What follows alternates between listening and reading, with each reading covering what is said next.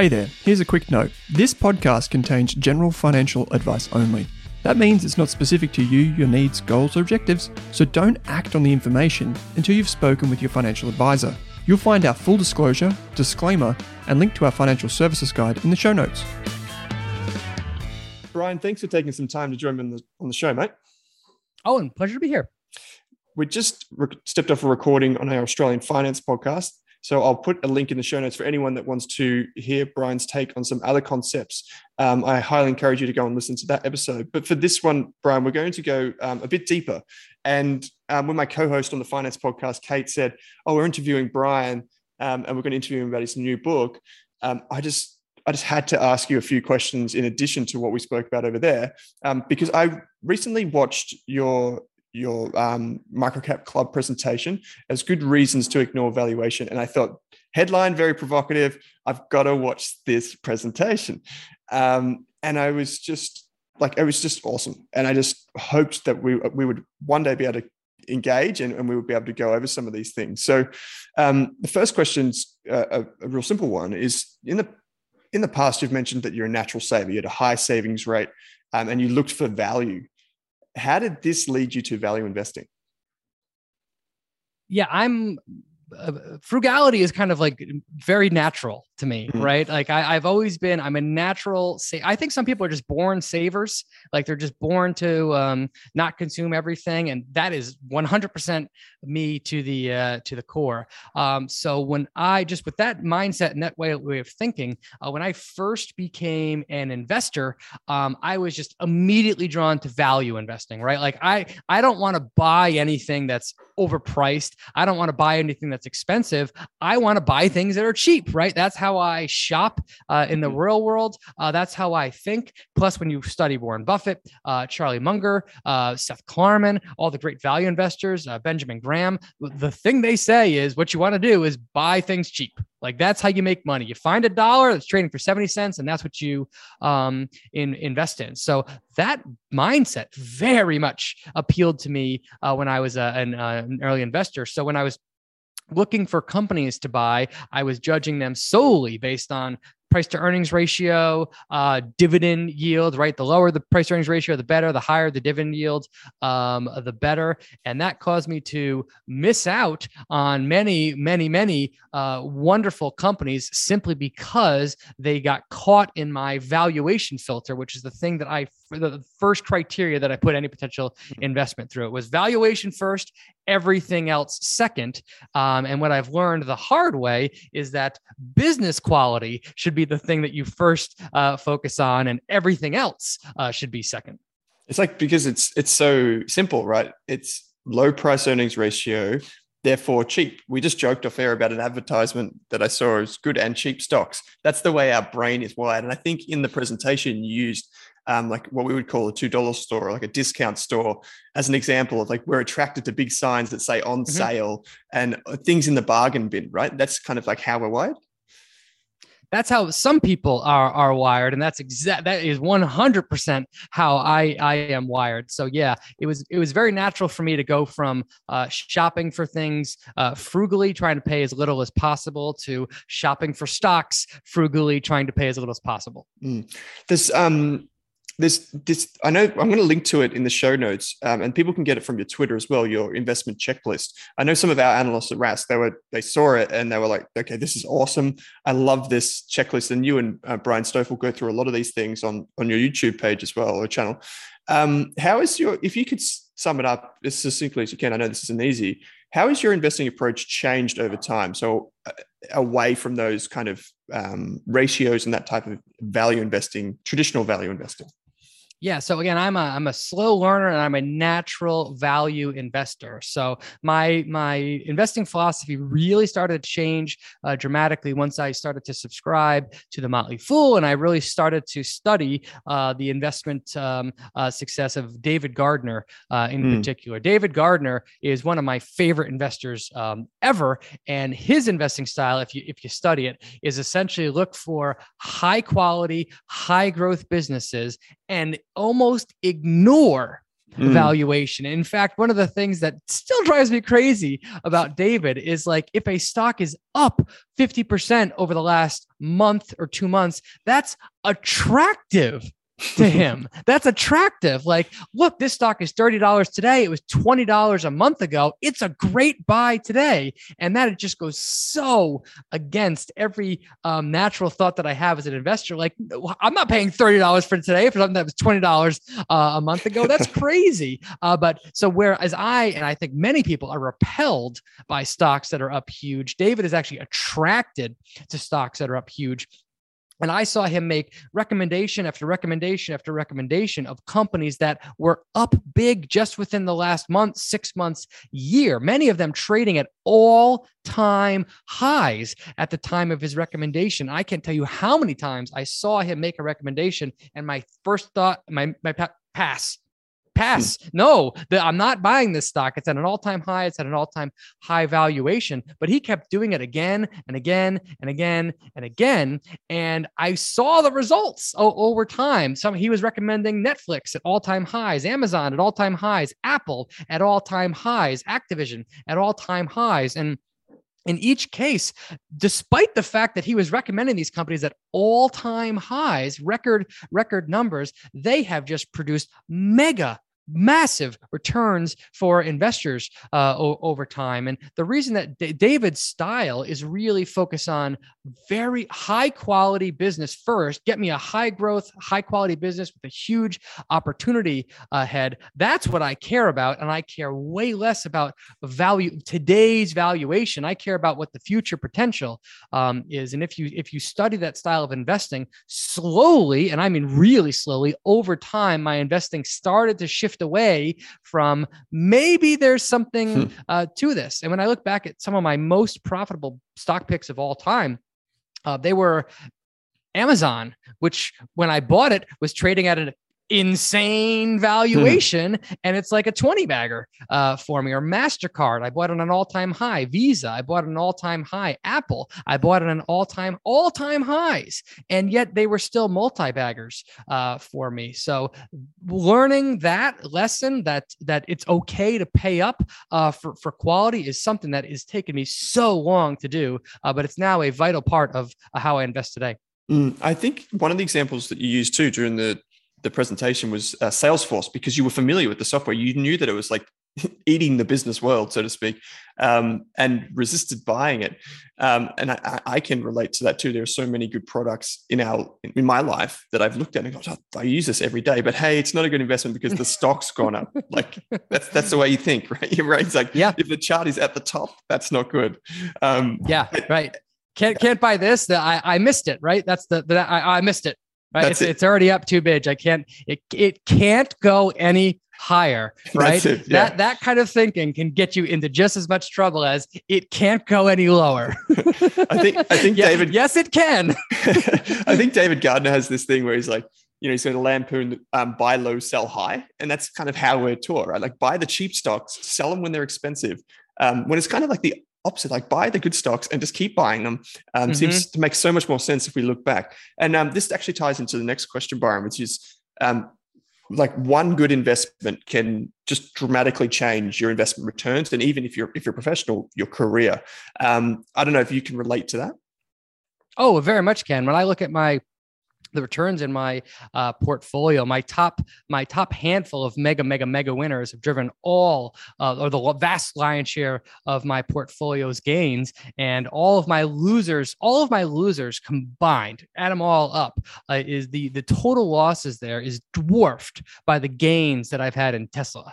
Like one company, Tesla, has been such an unbelievable outperformer on the upside that it just pays for every single loss that I've ever had. Now, when people hear that, it's natural for them to think, well, then investing is just luck. Right. Investing, if you take away your best performer, your portfolio doesn't look as good. And the truth is that if you look at essentially all of the best stock pickers of all time, many of them can tell very similar stories. My favorite story on that is the story of Benjamin Graham, Warren Buffett's mentor, the literal inventor of value investing. He, in a very serious way, owes all of his outperformance over time to one company. Do you know what company that is? Geico. Geico. Exactly. When he bought Geico, I think the year was 1948, he broke every rule that he had in his investing playbook. He didn't get it at a huge discount. He put 25% of his firm's capital into it. It was a way outsized position for him, and it didn't meet any of his investing criteria. However, when he put that much capital into his firm's capital into Geico, he bought half of Geico, and within a period of like 20 years, he had like a 500 bagger on his hand. And that one investment from Geico outweighed all of the investment gains on every other stock that he purchased combined by many, many multiples. That just shows you that, and that's the greatest value investor of all time, the inventor of value investing. He made his fortune. He made a name for himself on a growth stock, a growth stock that he broke his own rules on playing. And that's just how investing works. If you actually crack open the index, right, any of the most successful indexes of all time, it's always a minority of companies, 5, 7, 10% of companies that drive literally 100% of the returns. That's the reason that index funds work so well, is that you are guaranteed to get those mega winners into your portfolio, and they just dwarf the losses of all of the losers combined. So if you're looking at your own portfolio and you're like, well, I only have like 1, 2, or 3 of these mega winners, and I have like just like a sea of losers, that's how investing works. You just don't know that because that's hidden from our view if you're just putting your money in funds. Brian, one of the things that we talk about a lot on the show, I studied finance. I think you studied business. We talk on the show about discounted cash flow analysis. Our guests on the show talk about, these types of things. How do you use tools like that? Or how do you use, I guess, any valuation criteria? And maybe that we can roll this into another point, which is like the life cycle of companies and how that all interplays into your strategy. Yeah. What is a business worth today? What is the technical academic reason? What's a business worth today? The answer is the discounted cash rate of all the company's future cash flows into perpetuity. Right? That is a logical academic answer. The only problem with discounted cash flows is it's just advanced guessing. That's it, right? You're putting in assumptions about growth rate. You're putting in assumptions about your discounted return.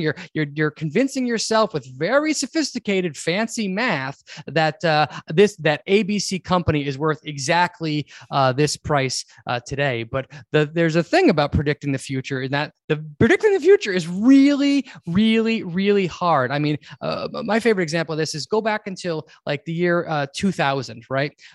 Take the most bullish forecast that you could have found for Amazon.com, right? The absolute most bullish forecast possible for Amazon.com. The analyst that was putting out the information, all the other analysts were laughing at him at how bullish his was. By 2020, I think this was the year 2020, the highest revenue estimate 20 years out was like $26 billion or something, some absurd number. And how much revenue did Amazon do? It was like $380 billion. It was literally 10 or 15 times bigger than the most bullish forecast. So if you were using discounted cash flow models on Amazon at any time during the 2000s, you would have said, nope, pass. Amazon is too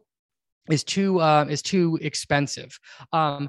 I think that discounted cash flow models have value. I think the most value that they have is when you can take the price and you can do a reverse discounted cash flow. So it says, based on today's price, what kind of growth is assumed to be in the price, and do I think the company can outperform that or underperform that? That to me has value. But for me, I don't use discounted cash flow models when it comes to valuation.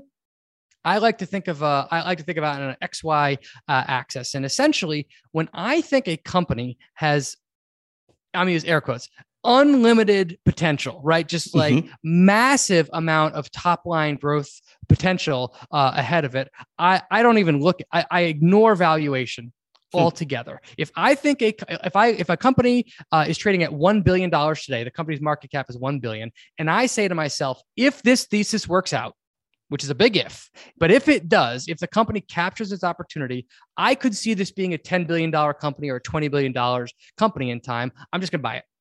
I'm just going to buy it. I'm not going to worry about the valuation at a time, because the story is the company fulfilling its market opportunity. And if the greatest companies of all time smash even the most bullish, most optimistic projections that analysts can pull out there, they're very rare, but that's how the best companies work. Conversely, if I was going to be investing in a company that was gigantic, had captured a large part of its market opportunity, I would be far more focused on valuation. So if I was going to be an investor in Microsoft today, Apple today, Google today, those are big, predictable companies, or at least more predictable companies than they were 20 years ago. Their hyper growth days are done. And because of that, I'm not going to pay any price for those businesses today. So the bigger the company and the more constrained its potential, the more I focus on valuation. And the smaller the company and the more unlimited its potential, the less I focus on valuation. Yeah, I think you showed a chart in your presentation, and I think it used data from Boston Consulting Group, where it effectively showed the different drivers of stock returns over time. And once you go out past 5 years, the predominant explanatory variable or variables was growth. Whereas in the shorter term, it was valuation. There was more valuation in that mix. If you think about 100% of the return is explained by what? In the shorter term, it was valuation. Longer term, it was growth, like sales growth, those types of things, right? Yeah, that's very true, and it makes complete sense, right? If you look at any stock in a normal year, the difference between the high price and the low price in any given year is something like 40%, I think, for like the S&P 500. So the average company in an average non-recession, non-crazy year has a valuation, has a price change of 40% peak to trough. So if you're going to be making money in that company in the short term, it's all going to be based on it. The vast majority is valuation based, right? It's going to be, did I buy at a low valuation? Did the valuation increase? Or did I buy at too high of a valuation? And did the valuation decrease? It makes sense that over a year, that's what drives the returns. But however, when you stretch it out to longer periods of time, to your point, the study mentions 10-year periods. The fundamental thing that drives stock market returns over 10-year periods, 75% of it is accounted for sales and profit growth, period. In fact, the valuation component on a 10-year chart is something like 5 or 10% of the difference in the growth, and that makes complete sense, right? If you bought, I don't have the numbers in front of me, but if you bought Apple 10 years ago, what was its revenue? I don't know, but it's nowhere close to what its revenue was last year. The revenue last year dwarfed its revenue from 10 years ago. So even if you paid a high price to sales, price to earnings ratio 10 years ago, the company's top line has grown so tremendously that the entire value of the business had to go up because the business was doing so much better. So yeah, over long periods of time, it's really growth that determines your return, not valuation. And that's why, since I'm focused on 5-10 year periods, I place much more emphasis on growth and potential than I do necessarily valuation. Yeah, I think it's when I saw that study, I thought that's like almost really refreshing because it reinforces that qualitative investment approach, right? Finding the businesses that are resilient, that are high quality. Again, I'll refer to your checklist where you go out and you try and identify these businesses in the wild, step by step. It's a really good checklist for anyone that's listening. One of the things that I know you like to talk about too is like the life cycles of businesses and basically the tools you can use to identify businesses at certain parts of their life cycle. I think that's a really important approach for this type of investing because we want to know which stage it's in. So if we want to pay more for that company, it would make sense. Can you talk to that a little bit? Yeah, this is something that, again, confused me, especially for people that study the PE ratio like I did. When I first heard of the PE ratio, the price to earnings ratio, it made complete sense to me, right? It makes complete sense to me. If the market multiple is 15 and a company is trading at a PE of 20, it's automatically expensive, or if it's 25, it's automatically expensive, to say nothing of it's 50 or 100 or 1,000, right? Those numbers are so astronomical, you can't even consider them because it would take you 50, 100, 1,000 years to get your money back, right? Based on the earnings that they have today. But what that undersells is that there are multiple phases that every growth business goes through. When a company is starting on day one, what are its sales? Zero. Right? They're zero. So the price to earnings ratio, the price to sales ratio, the price to book ratio, all those metrics are infinity, right? But would you want to be an investor in Apple on day one? Would you want to be an investor in Amazon on day one? Google? Of course you would. So those valuation metrics in the early days are useless in so many cases. When a company is going through its hyper growth phase, like many companies that come public their revenue is tending to be rapidly rising. However, so many of those companies are reinvesting in themselves to drive that future growth that their current expenses is higher than they would be if they weren't investing in themselves. For that reason, if your expenses are artificially inflated because you're in growth mode, your earnings are going to be artificially deflated, understated. The earnings power of the business is going to be understated.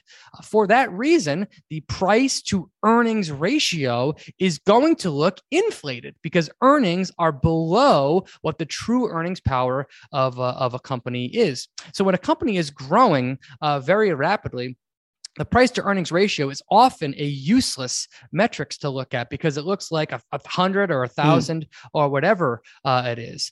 So when that's the scenario, I think that the thing that investors should do is look further up the income statement to get a better idea of value. Now, I love the PE ratio when it works. Like that's my favorite metric for valuing companies. The problem is it doesn't work on a lot of companies because they're not optimized for profits. They're optimized for growth. So if you want to figure out how to value a growth company, you just move further up the income statement. So price to EBIT is better than price to earnings in some cases, or price to gross profit is better than price to earnings, or price to sales is a better guide when a company is growing rapidly than price to earnings. But the more mature a business gets as it continues to grow and mature and its growth rate normalizes, that's when the company switches from focusing on growth to focusing on profitability. And when a company is fully optimized for profitability, bingo, that's when the price to earnings ratio starts to work. Finally, if a company is in the decline phase, if it's being disrupted, or if its business is rapidly heading towards zero, this is a really tricky time for investors, because if you look trailing, it often looks like these companies are trading at 5 times earnings and they have dividend yields of like 8% or 10%. And you're like, oh my God, this business is so cheap. However, if those earnings are rapidly trending towards zero, it doesn't matter how low of a price to earnings ratio you pay on them, you're going to lose a whole bunch of money. So that, I think that the graphic, if you can share it with your audience, is just a good mental model for investors to have in their mind for when the price to earnings ratio is useful or useless. And I definitely will, because it's super valuable. And I'll share the link to the presentation as well. I thought I might just sneak in one more question here, mate, which is what factors would matter more to you than valuation? So one exercise that I think everyone should go through that picks individual stocks is very similar to what I did when I was creating my investing checklist, which we point out it's freely downloadable on my website. It's a good starting point for people. First thing investors should do is write down for themselves all of the attributes in a business that they find attractive. For me, that's things like strong balance sheet, high gross margin, high returns on capital, positive and growing free cash flow, positive and growing earnings, founder-led management team, low customer acquisition costs, high inside ownership, et cetera, et cetera, et cetera. I have like 30 things that I wrote down that are positives. At the same time, make another list. What are the things you don't want to see in an investment, right? What's negative for you? I don't like losses. I don't like negative free cash flow. I don't like debt. I don't like accounting problems. I don't like customer concentration. I don't like it when a company is dependent on a commodity price or an interest rate for it to do well. Like, I don't like airlines because they need low fuel prices to do well. So for me, the entire sector is forget it. How can I predict fuel prices? I can't. So therefore, how can I predict what the stock will do? I can't. I don't like high dilution. I don't like it when the company's when currency impacts a company's financials, et cetera.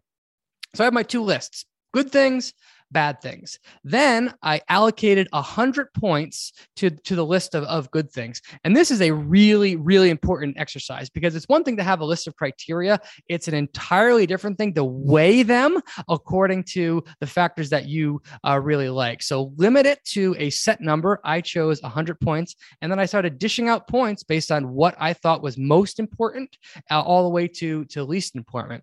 And I did the same thing with the negative. Finally, I have this checklist that I can put companies through, and the checklist weighs the factors according to my criteria for, is this a match for me? And what this allows me to do is run companies through at any given time, and I can, in a matter of like an hour or so, figure out, is this company a good match for my investing style, or is it something that I should pass on? So as I said, you can download my checklist for free. Take it. I highly recommend. Take it, modify it, add things you like, subtract things you don't, make it your own. But I think the process of going through that process is incredibly valuable. Brian, pardon me.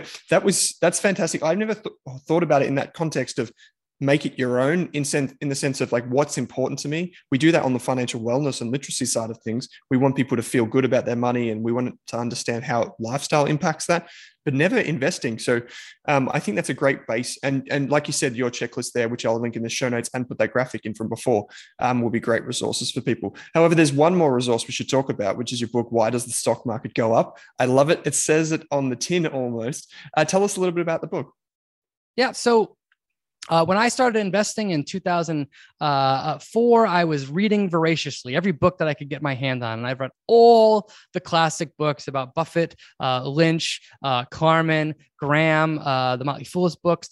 So many of them are excellent. They're really wonderful tools for learning. However, I never found a book that really answered the most important question that I had about investing, which was, why does the stock market go up? Like, we've all seen the chart, the 100-year chart of the S&P 500, the Dow Jones. It's just bottom left to upper right. I'm like, I get that this has happened. I get that it's been a great investment. Why? What is the thing that causes the stock market to go up over time? And so many books are just like, yes, the stock market is going to fall, but it will come back. It always comes back. So that has always confused me as to why does the stock market fall? Why does it always come back? And there was just never a book that explained that very concept in an easy way. So after talking with a couple of my friends a few years ago, they were finally like, well, maybe you're the one that's supposed to write it. So I was like, okay, I guess I have to write a book now. So yeah, the book just came out. I'm super proud of it. And I really, really did focus on making it as easy to read as possible. Like, they're all short chapters. It's at a 5th grade reading level. Anybody, no matter where they are in their investing journey, can understand the concepts that are in the book.